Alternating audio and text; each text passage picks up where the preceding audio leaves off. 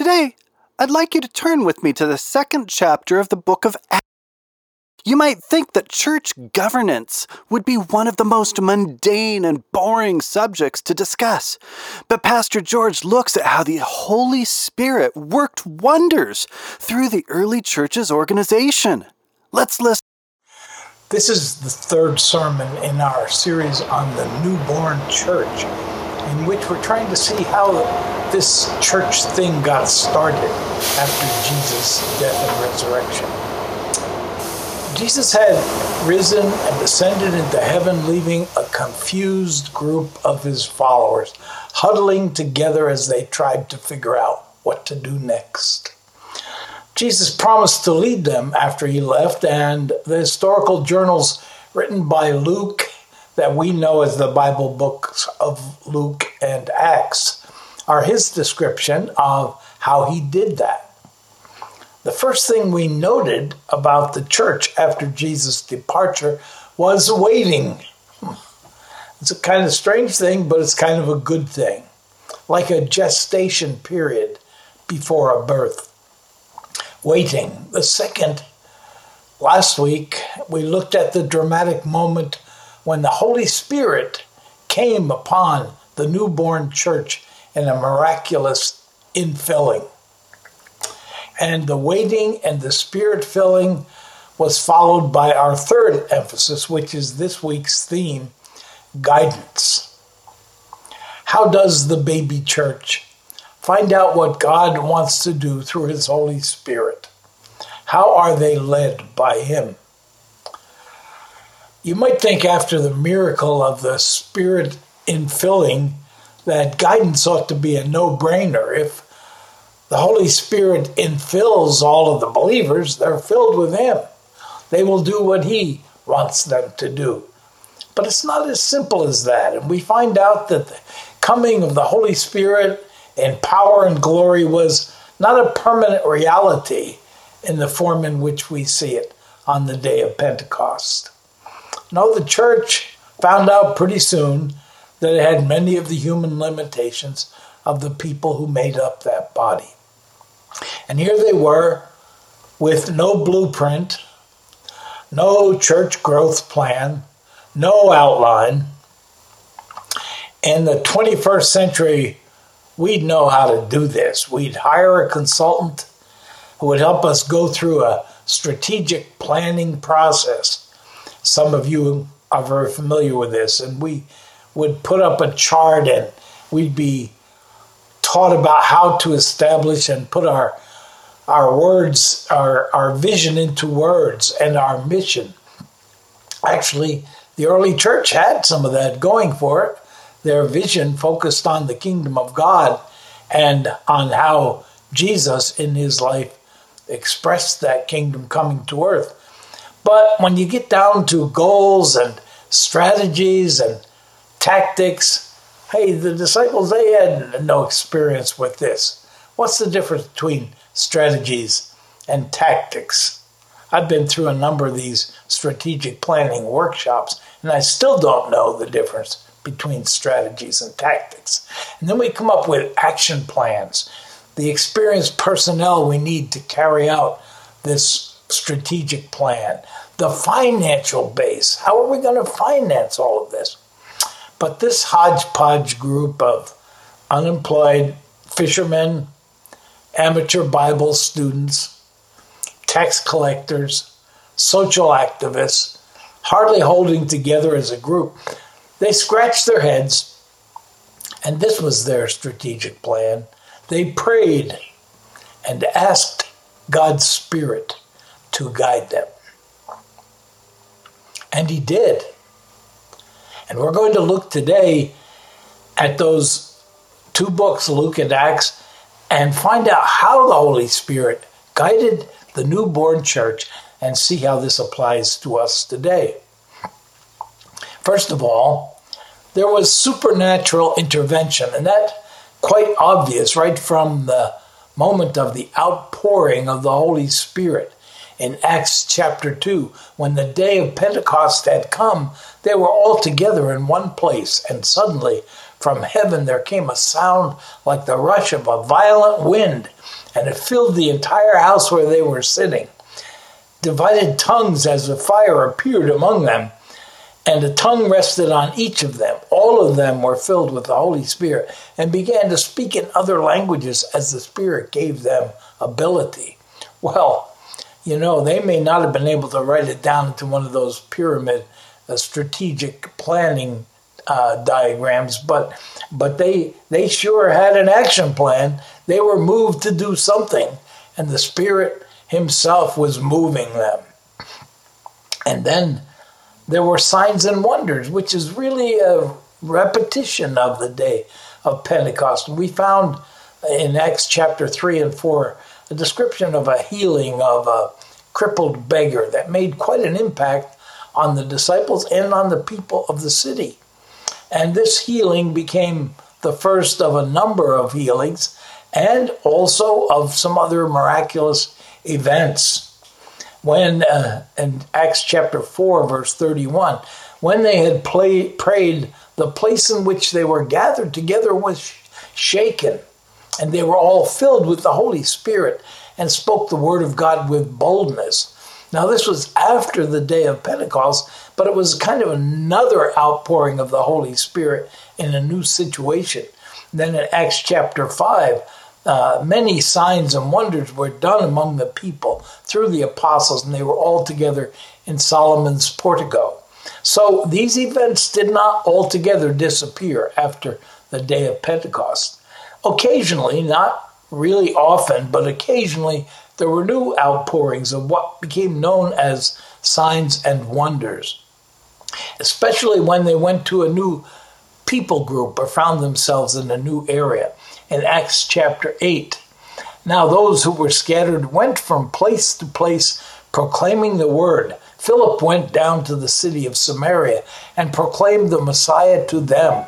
The crowd, with one accord, listened eagerly to what was said by Philip, hearing and seeing the signs that he did. For unclean spirits, crying with loud shrieks, came out of many who were possessed, and many others who were paralyzed or lame were cured. So there was great joy in that city. Even Simon himself believed. After being baptized, he stayed constantly with Philip and was amazed when he saw the signs and great miracles that took place. That kind of sounds like an action plan. These signs and miracles and healings, and if only they could be depended on. But they only happened once in a while. And there were angelic visits. We read a couple of times about angels getting involved. That's another supernatural intervention in Acts chapter 5. During the night, an angel of the Lord opened the prison doors and brought them out. And then in Acts 8:26, an angel of the Lord said to Philip, "Get up and go down toward the south to the road that goes down from Jerusalem to Gaza." And these angelic interventions were part of the supernatural guidance of the Holy Spirit. But they were infrequent, and they were not the day-to-day way in which the Holy Spirit guided the church. There were visions and dreams. I found 2 episodes in which these were important in the experience of the disciples. Once in Acts chapter 9, verse 10, there was a disciple in Damascus named Ananias. This was when Paul had his encounter on the road to Damascus. And the Lord said to him in a vision, it spoke to him in a vision, and he answered, "Here I am, Lord." And this was a way in which the Holy Spirit made something happen and guided Ananias to go reach out to the Apostle Paul. And then in chapter 10, verse 9, there's another episode in which Peter went up on the roof to pray, and he became hungry and wanted something to eat. And while it was being prepared, he fell into a trance, a dreamlike state, in which he saw a vision. It was a great vision of a sheep being lowered down with all kinds of animals.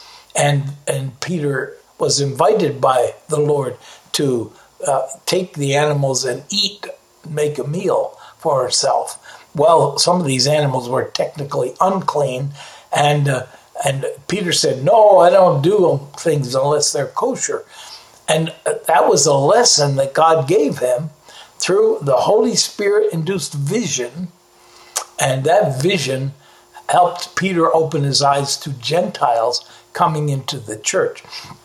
These supernatural interventions have always been respected as part of the way the Holy Spirit may guide us. They have not been frequent throughout history. Now, one of the interesting things is the Roman Catholic Church has saints, and there's multiplicity of saints. And it's my understanding that one of the things that a person who becomes a saint has to have in their bio is a miracle that they've done. And there's a lot of creativity to prove that some of these saints have actually done miracles. But in our time, there's been a new outpouring of respect for these supernatural events in the Pentecostal movement, the Charismatic movement, what is now known as the New Apostolic Reformation, an emphasis on prophecy, on signs and wonders, and the more supernatural events are respected in groups like this. Although those of us who haven't gotten caught up in these movements see them as misleading as often as they're helpful. And if you look at church history, God intervening directly through a supernatural intervention, the Holy Spirit's coming, signs and wonders, miracles, is more the exception than the rule. More often, God works by this second means, which we see the Holy Spirit revealed guidance to the early church through the Old Testament scripture themselves. They were helped when Jesus taught even before his resurrection and said, "Oh, how foolish you are, how slow of heart." Luke chapter 24:25. How slow of heart to believe all that the prophets have declared. Was it not necessary, looking at the Old Testament, that the Messiah should suffer these things and then enter into his glory? Then, beginning with Moses and all the prophets, he interpreted to them things about himself in all the scriptures. This became a very important way in which the early church received guidance. If you read Paul's letters, Peter's, John's, the book of Hebrews, there's constant reference to the Old Testament as a way of establishing the direction the church should go. And that was very important. And also what we now know as the New Testament. But for them was eyewitness testimony, those who had actually been with Jesus. This is the third way in which they became guided. People who had actually been witnesses of him, actually had heard him teach from the Old Testament, became very important in the early church to guide their actions. In Luke 24:48, Jesus said, "You are witnesses of these things." In Acts chapter 1, he talks about how the Lord had given instructions through the Holy Spirit to the apostles whom he had chosen. That's in 1:2. And then in 1:8, "But you will receive power when the Holy Spirit has come upon you. You will be my witnesses, my eyewitnesses, to tell other people in Jerusalem, in Judea, in Samaria, to the ends of the earth." And in chapter 1, verse 21, when they were trying to decide who would replace Judas as one of the 12, one of the important qualifications in verse 22 is that they must become a witness with us, must be someone who has become a witness with us to his resurrection. So this idea of eyewitness testimony was important. And then a fourth way in which guidance came to the early church was through the established leadership of the church. We've already mentioned the apostles and other leaders developed during this New Testament time. And in chapter 1, verse 13 of Acts, when they had entered the city, they went to the room upstairs And this is where they waited, where they were staying with Peter and James and John. All of these apostles are mentioned by name as leaders. And these leaders were important because Jesus had chosen them. So one of the ways in which the Holy Spirit was going to guide the church was through these experienced leaders. In Acts chapter 6, we see an interesting episode of this. Now, during those days, when the disciples were increasing in number, disciples are not just the 12, but the followers of Jesus were increasing in number. The Hellenists complained against the Hebrews. That's different regions of Judaism. Hellenists are in the Greek world. Hebrews tend to be from Palestine, because their widows were being neglected in the distribution of daily food. And the 12 called together the whole community of the disciples. So here we have the 12 and the community, the whole community of the disciples. And they said, we need to focus on the Word of God rather than waiting tables. Therefore, verse 3, select from among yourselves 7 men of good standing, full of wisdom. These people were appointed. They're named in verse 5 and verse 6. They had these men stand before the apostles, who prayed and laid hands on them. So now, in the development of the church, new leaders were appointed. These are called, later on, deacons. So we have the apostles, we have the deacons, we have the larger group of disciples. And they, together, the disciples, agreed with that decision. But you see how leadership and group feedback, group consensus was an important way of discovering the guidance of the Holy Spirit. And then I've added as number 5, random irrational events. I don't know what that means, do you? Well, what can be more random and irrational than casting lots, flipping a coin, throwing dice to decide who should be the 12th to replace Judas? It's found in Acts chapter 1, verse 21. One of the men who has accompanied us during all the time that the Lord Jesus went in and out among us, beginning from the baptism of John until the day when he was taken up from us, one of these must become a witness with us to his resurrection. So they proposed 2, Joseph, called Barsabbas, who was also known as Justus, and Matthias. They prayed and said, Lord, you know everyone's heart. Show us which one these two you have chosen. Take the place in this ministry and apostleship from which Judas turned aside to go to his own place. Well, they're praying, Lord, show us. How's he going to show them? Maybe a fire over the head of the selected one. He's done that before. Maybe an angel pointing to the selected one. No, verse 26. They cast lots for them, and the lot fell on Matthias, and he was added to the 11 apostles.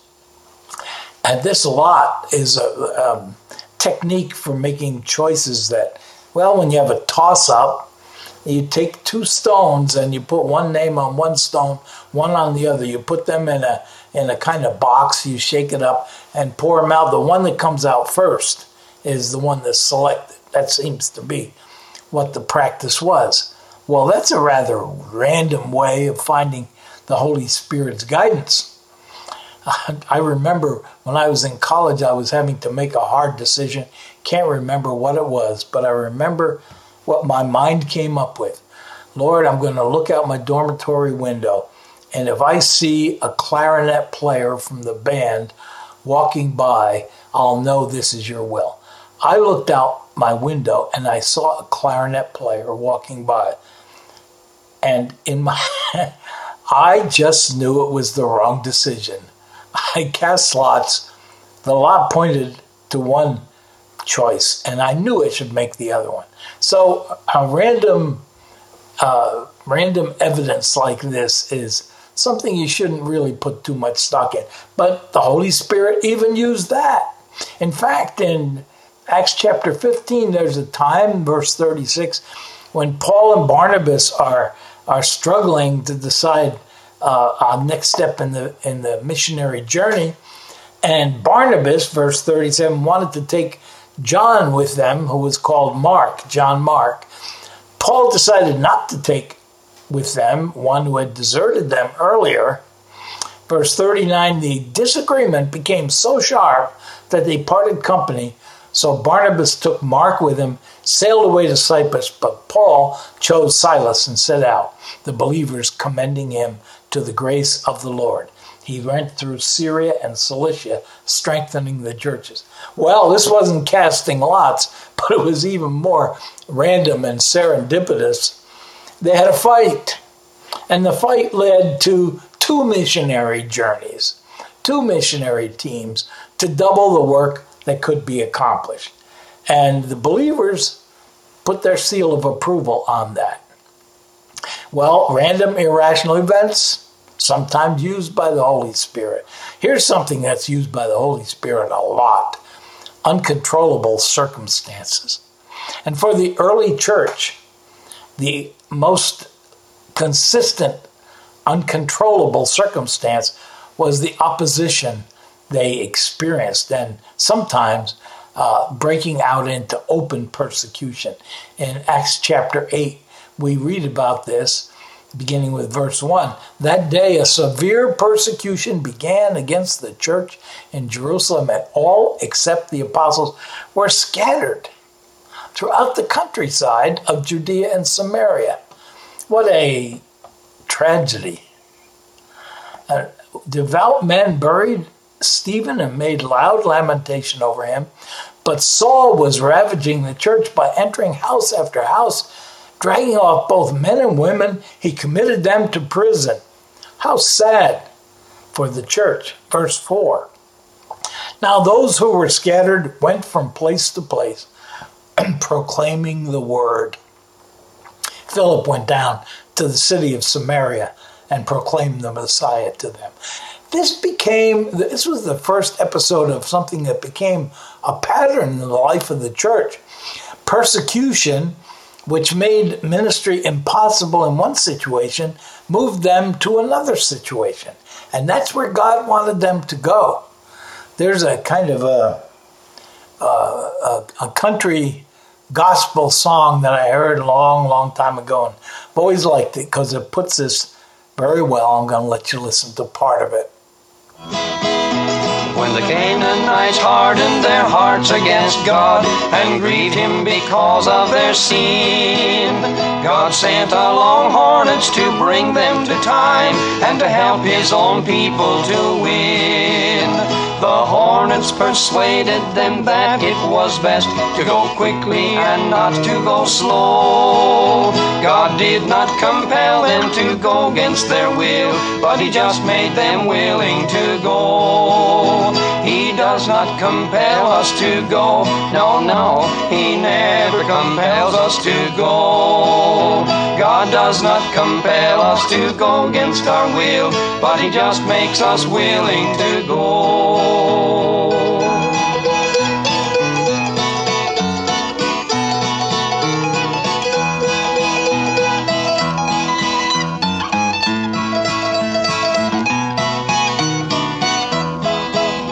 If a nest of live hornets were brought to this room and the creatures allowed to go free, you would not need urging to make yourself scarce. You'd want to get out, don't you see? They would not lay hold and by force of their strength throw you out of the window, oh no. They would not compel you to go against your will, but they just make you willing to go. He does not compel us to go. No, no, he never compels us to go. God does not compel us to go against our will, but he just makes us willing to go. The Hornet Song. God does not compel you to go. No, no, he never compels you to go. God will not compel you to go against your will, but he'll just make you willing to go. He does have a way of doing that. And this is very common, that uncontrollable circumstances are used by God to give guidance to his church. But I'm going to tell you, number 7 kind of snuck up on me, but it's real. Common sense, rational thought. You know, the disciples didn't have that pyramid chart, and they couldn't plug in all that strategic thinking. But they were doing some kind of strategizing on their own, and they were doing this by their thinking process. And Jesus in Acts 1:3, he presented himself alive to the disciples by many convincing proofs. What are you convincing? You're convincing someone's mind. The Lord Jesus respects our minds, and the Holy Spirit respects the mind of the church that he is guiding and all the people who are part of it. And he appeals to your mind. He helps you make rational decisions. We should not see our thinking as the enemy of God's will. God sometimes miraculously intervenes, but sometimes he logically intervenes. Acts chapter 6, that episode about the feeding of the widows when they appointed new officers to accomplish that. That was a rational process. They had a problem and they thought it through, and they came to a solution. And everybody agreed with the solution. That groupthink is one way that we discern the Holy Spirit's leading and guidance. And then in Acts chapter 9, this is really interesting. Paul was really zealous, and he started preaching more and more after his conversion. And verse 23 of Acts 9, after some time had passed, the Jews plotted to kill him, but their plot became known to Saul. They were watching the gates day and night so that they might kill him, but his disciples took him by night and let him down through an opening in the wall, lowering him in a basket. They came up with a logical plan. Now, in other episodes, maybe angels had come and intervened, but not this time. It was his friends who intervened. Verse 28, so he went in and out among them in Jerusalem, speaking boldly in the name of the Lord. He spoke and argued with the Hellenists, but they were attempting to kill him. Now things get bad again. Verse 30, when the believers learned of it, they brought him down to Caesarea and sent him off to Tarsus. Their common sense was the way the Holy Spirit guided the church. I think we see many episodes of this, and I think it is God's will that the minds he has given us be involved in the process and kind of oversee the process of discerning what the Holy Spirit is trying to tell us, how he's trying to guide us. There's a wonderful Psalm 32, verses 8 and 9, and it begins, I will instruct you and teach you. Now, that's a rational process. I will instruct you and teach you the way you should go. I will counsel you with my eye upon you. The King James Version that some of us are most familiar with said, I will guide you with my eye. Interesting way to put it. I will counsel you with my eye upon you. Now notice, what our reassurance is not that our eye is upon him, but that his eye is upon us. He guides us by his eye being upon us, not by our determined he's going to escape and try to keep us from knowing his will, and we have to really concentrate. No, he has a way of showing us his will and making it clear to us. And in verse 9 it says, do not be like a horse or a mule who are without understanding. Once again, the rational process. They're without understanding, and that's why we have to temper them with a bit and bridle, or else they won't stay around us. That is a wonderful piece of instruction for the early church, for Altadena Baptist Church in 2021, and for us as individuals. Now let's look at Altadena Baptist Church. Yes, we are a church. We have articles of incorporation, a Constitution. We file all the necessary paperwork with the state and federal government. We are conscientious about the way we are governing the church. And all of that is because we developed a strategic plan out of that pyramid process. No, it's kind of not the way it happened. Now, we have had strategic plans along the way, and we're always praying for guidance, and the Lord sometimes does it that way. But it's amazing over the years how he has guided this church. Think about it. How did we come to be as a church? It goes back to Sweden, because Altadena Baptist was originally a Swedish Baptist church. And the reason there were Baptists in Sweden was because of persecution. The state church, which was then the Lutheran church, saw the Baptists, then called Anabaptists, as threats and actually persecuted them, took away property, and tried to squeeze out their ability to earn a living. That's why many of them came to the United States. That was the cause of Swedish immigration in many cases. And so the Swedish immigrants formed a little prayer group and became the first Swedish Baptist church.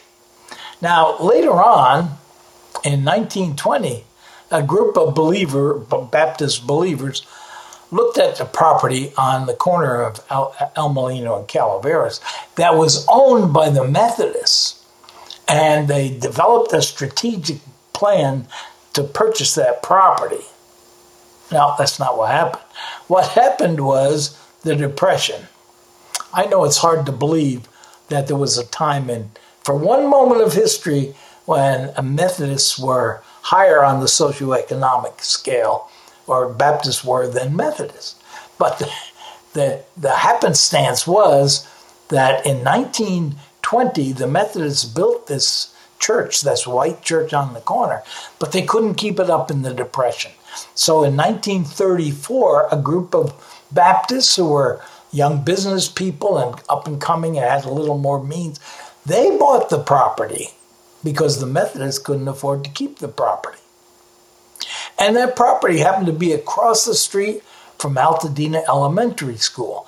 That was another uncontrollable circumstance, but that meant that there were always lots of kids around the church, and we had youth programs. There was always a ready source there. And then location also near Fuller Seminary, where there were people, creative interns who could come and help it. And then, in spite of all of that, strategic planning, we tried, we prayed, we didn't grow. And there was a period of time when we thought we would grow, and we bought all this property, including the property the current church is on, and the houses in the back. We were going to build. We've got pictures of the buildings that were going to be made, but then we didn't grow, and we gave up on the building project. And those buildings in the back, those houses were just not. They were underutilized. And one day, someone came up with the idea for a child care center, and that's how ACC developed. That wasn't out of strategic planning. It was out of the Holy Spirit leading by circumstances beyond our control. Another circumstance beyond our control was the demographic change that took place in the 60s, and the change in the pattern of who lived where in this locality. And more African American families began to come into our neighborhood. And there were a number of churches that just moved out, traditionally white churches. But this church decided to stay, to try to be a neighborhood church, and that's how we became an integrated congregation. It was not through doing studies, justice studies, and figuring out that God wanted us to integrate the congregation. It was because of the reality of who lived here and who we felt called to minister to. See how the Holy Spirit has led this church through the years. Look at that list again. All the ways in which he led the early church. He's led Altadena Baptist Church by supernatural intervention through the Old Testament scripture, through the New Testament witness, through leadership that he's called here, and particular individuals, through random irrational events sometimes, and through uncontrollable circumstances, but always, hopefully, through common sense, rational thinking. The strategic planning should be done, but we need to be ready for it to be interrupted. The Holy Spirit has other ways of leading.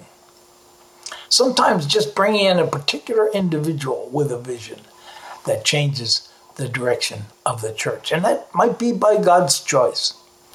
The Holy Spirit will guide his church. And what about your personal experience? You too have to learn that verse in Psalms is not just for the church, but for you. I will instruct you and teach you the way you should go. I will counsel you with my eye upon you. Do not be like a horse or a mule without understanding, whose temper must be curbed with bit and bridle, else it will not stay near you.